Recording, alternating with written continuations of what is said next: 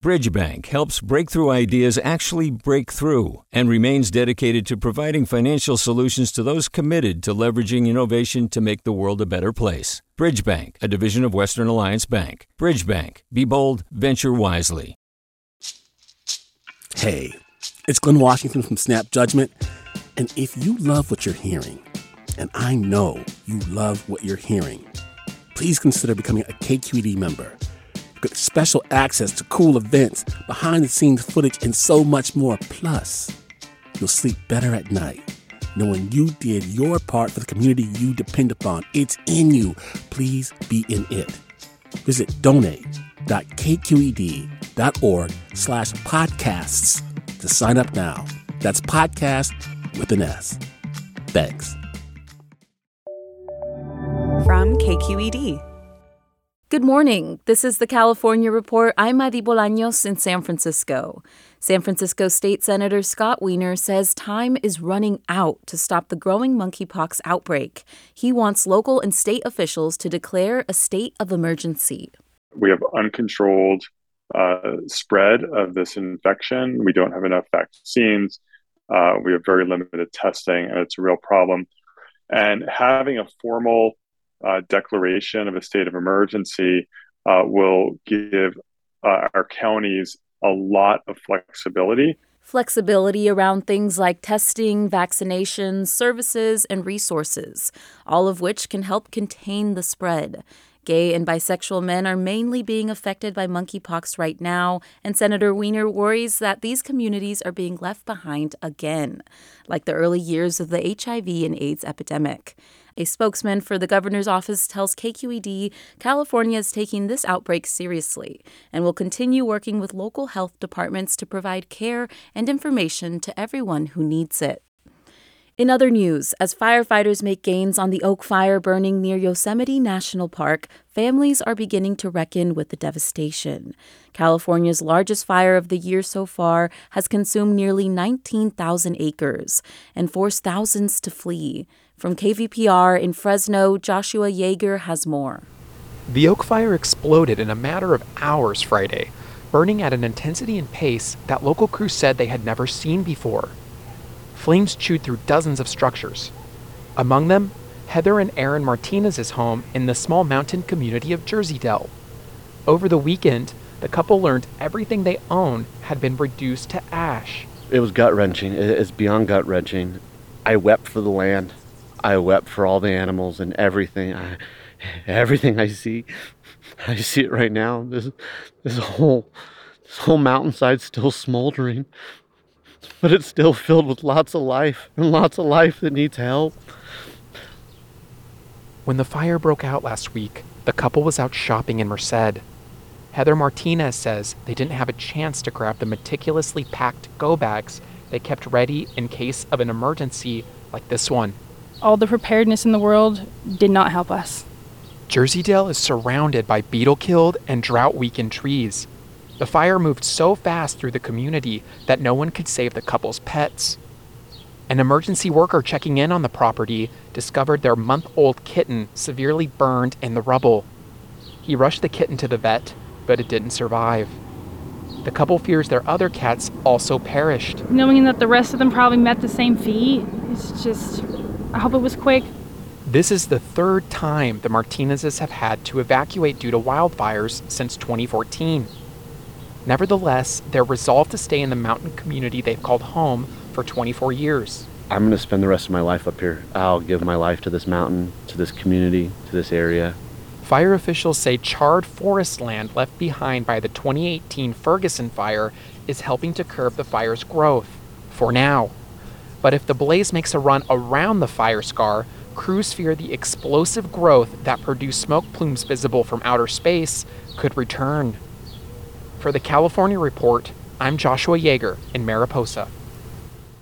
The Chief Justice of California Supreme Court says she will not seek a second term in November. Tani Cantil-Sakaue announced yesterday that she will retire at the end of her term on January 1st. Here's KQED politics and government editor Scott Schaefer. She was named to replace Ronald George, who had been the Chief Justice, and he retired in 2010. She had been a Sacramento County prosecutor. Governor Duke Majan, a Republican, decades ago, made her a Superior Court judge and then an appeals court judge. And then Arnold Schwarzenegger, just before he left office in 2010, elevated Tani Cantil-Sacooe to the highest court in California. She was the first person of color, the second woman ever to serve as the state's Chief Justice. She's a Filipina, daughter of farm workers. And I think one of the reasons she was chosen is that they wanted somebody who could be collegial, be a consensus builder. You know, if you think about Washington, D.C. and the way the Supreme Court is thought of right now, very contentious, leaked draft opinions, nasty dissents. We don't hear anything like that coming out of the state Supreme Court here in California. And I think that's partly because of Ron George before her, but also the current Chief Justice as well. You know, she was a Republican. However, you know, when Trump got elected and started talking about rounding up undocumented immigrants, she got a lot of attention nationally. She called out the Trump administration and told them to remove the federal immigration agents from California's state courthouses. And then she left the party, actually, and she became a big advocate for ending cash bail. That was one of her signature issues. She became something of a people's justice in a way. And she said in her retirement statement that she learned a lot, you know, having been a Superior Court judge, seeing what people go through in their lives, domestic violence cases, that sort of thing. And so I think she's leaving a pretty good reputation and leaving the court in good hands. That was KQED politics and government editor Scott Schaefer. Hi, it's Terry Gross, the host of Fresh Air. We bring you in-depth, long-form interviews with actors, directors, musicians, authors, journalists, and more. Listen to our Peabody Award-winning Fresh Air podcast from WHYY and NPR. Hi there, I'm Rand Abdel-Fattah from Throughline. If you're listening to this podcast, you know that KQED produces exceptional storytelling that keeps you informed, inspired, and entertained. Their podcasts cover issues from your neighborhood to the entire country and everything in between. Support this work today. You can help us continue to bring quality podcasts to your ears. Just head to donate.kqed.org/podcast. That's donate.kqed.org/podcast. Organizers rallied outside the Glendale office of State Senator Anthony Portantino yesterday to call for support of a bill that would put restrictions on the use of solitary confinement. KPCC's mental health reporter Robert Garova has more. Not solitary. The bill is slated to be heard in the California Senate Appropriations Committee next week, where Portantino is chair. The measure would prohibit solitary confinement for people who live with a mental or physical disability, are pregnant, as well as youth and people over 59. Mental health experts argue solitary confinement can inflict serious psychological damage on incarcerated people. Rojas, a formerly incarcerated Compton resident who wished to only be identified by her last name, spoke at the rally. It was probably one of the most horrible experiences of my life. I wasn't even allowed a dictionary. They put blockers in front of your door so you can't get anything past under. The bill Rojas is supporting would call for at least 4 hours of out-of-cell time per day for people in solitary. For the California Report, I'm Robert Garova in Los Angeles. 7 of the 10 most expensive areas for housing in the nation are in, you guessed it, California, with San Francisco being the most expensive and out-of-reach metropolitan area in the country. That's according to a newly released report from the National Low-Income Housing Coalition. KQED's Aditi Bandalamudi reports. According to the nonprofit organization, a California resident would have to make almost $40 an hour to afford the average 2-bedroom apartment at market rates. But at minimum wage, a person would have to work about 2 full-time jobs to afford that same apartment. In more expensive cities in the state, like Santa Barbara and San Francisco, a household would have to work the equivalent of up to 4 full-time jobs at minimum wage in order to pay for a 2-bedroom. The report comes as calls increase to build more affordable housing to meet the overwhelming demand. For the California Report, I'm Aditi Bandlamudi. A new statewide survey from the Public Policy Institute of California reveals where Californians stand on a host of issues, from gas prices to climate policy. KCRW's Janaea Williams has more from the study. Drought-induced water restrictions seem to be top of mind for many residents of the Golden State, with about 7 in 10 Californians saying the water supply is a big problem in their area. In fact, 30% named the low water supply and drought as the most important issue facing the state. And although more than half of survey respondents said sky-high gas prices are creating a financial hardship, most are also opposed to offshore drilling, with large majorities in favor of developing alternative energy sources like wind, solar, and hydrogen power instead. A majority of residents did give state leaders high grades for their approach to environmental policy, with more than half of likely voters saying they approve of how Governor Newsom is handling environmental issues in California. For the California Report, I'm Janaea Williams in Los Angeles. More and more Californians are following water restrictions as the state's drought drags on. Or at least there's supposed to be. There's actually a satellite orbiting the Earth that can reveal the rule breakers. And one Californian knows who you are. KCRW's Kaylee Wells spent the afternoon with him and learned more about his most recent discovery. Ben Kuo didn't start out as a Twitter source for Southern Californian disaster information. He started out as a dad, trying to satisfy his son's curiosity. He was interested in listening to the fire and police radio when he was in elementary school, all things. It became a lot more than a simple hobby for me. Then in 2017, Hurricane Maria devastated Puerto Rico and wiped out power on the tiny island country of Dominica. And the only way to talk to them was amateur radio. He says he relayed messages from the U.S. Embassy, which sent helicopters to rescue U.S. citizens from the wreckage. And then shortly thereafter was the Thomas Fire. Another natural disaster, this time closer to his home in Ventura County. It's still one of the largest wildfires in state history. And I said, I can, as an amateur radio operator, I can hear what the police and fire are doing. I was taking information from there and putting it on my social media account. Then last year, he earned a write-up in the Washington Post for rescuing a hiker who went missing. He used one blurry photo the guy took of the ground to figure out his location and led sheriff's deputies right to him. Because I like playing with the tools and playing with satellite information, and it's all free, so I just like playing with it. And then in June, most local water agencies told customers to cut back their water use during the drought. And he noticed something strange from a satellite he was monitoring. One of these things that you can look at is called moisture index. And it happens that this satellite has enough that you can tell where things are dry or wet on a much higher resolution. So high a resolution that he can zoom into your house and see how wet your yard is. A fake lawn or dirt patch might show up orange on the satellite data. A household flouting the restrictions will show up blue. Kuo found an entire neighborhood lit up bright blue in Camarillo, about 60 miles up the coast from Los Angeles. So we went to go check it out. We're sitting here. Obviously, they've been watering now.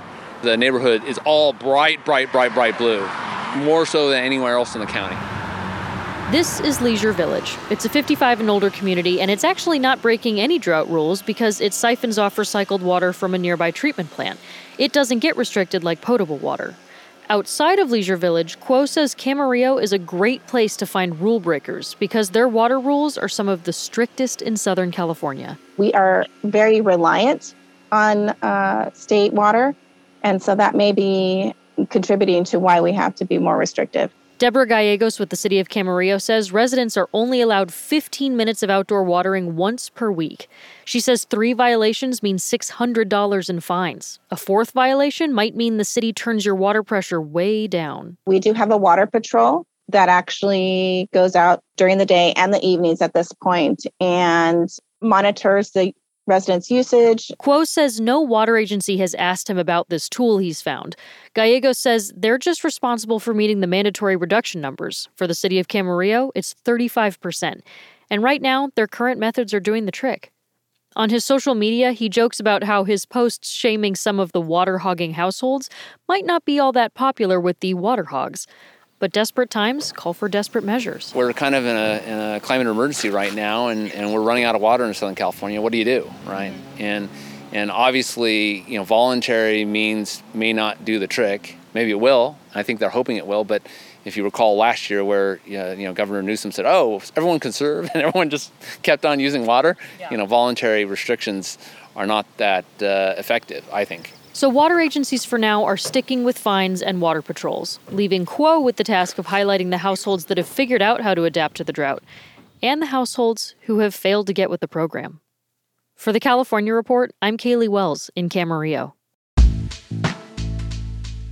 And that's the California Report for Thursday, July 28th. We're a production of KQED Public Radio.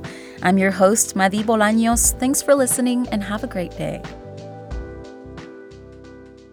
Support for the California Report comes from the California Healthcare Foundation, working to build a more effective, compassionate, and just healthcare system. On the web at chcf.org/health-equity. Personal Capital, providing people with financial tools like the Retirement Planner to help them achieve their financial goals. personalcapital.com. And Eric and Wendy Schmidt through the Schmidt Family Foundation, working together to create a just world where all people have access to renewable energy, clean air and water, and healthy food. On the web at theschmidt.org. Do you love learning about the San Francisco Bay Area? Its history, its people, its unique blend of cultures? Then you should check out the Bay Curious book. I'm Katrina Schwartz, editor and producer on the Bay Curious podcast, and I'm here to let you know that for the month of May, we've worked out a sweet deal for KQED podcast listeners. Right now, you can get the Bay Curious ebook for $1.99. That's right, $1.99. Just search for Bay Curious wherever you get your ebooks or find a link in our show notes. This offer does expire at the end of the month, though, so you'll want to act on it fast. Happy reading!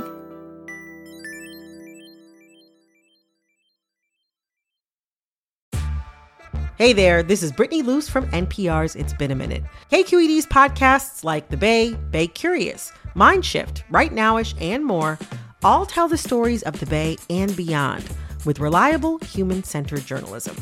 They aim to inspire, make you think, entertain, and expand your understanding of the place you call home. Here's how you can support podcasting at KQED. Showing your support is easy, and you can join Brittany in supporting KQED Podcast too at donate.kqed.org/podcast. That's donate.kqed.org/podcast. Hi, I'm Sasha Khokha, host of the California Report magazine. Every week, we bring you stories about what connects us in the giant, diverse Golden State. Because what happens in California changes the world. I love this place. We were once seen as like the place to be, California. The land of milk and honey. That's where you go to Sunshine State, but we just have challenges right now. KQED's California Report magazine. New episodes drop every Friday, wherever you get your podcasts.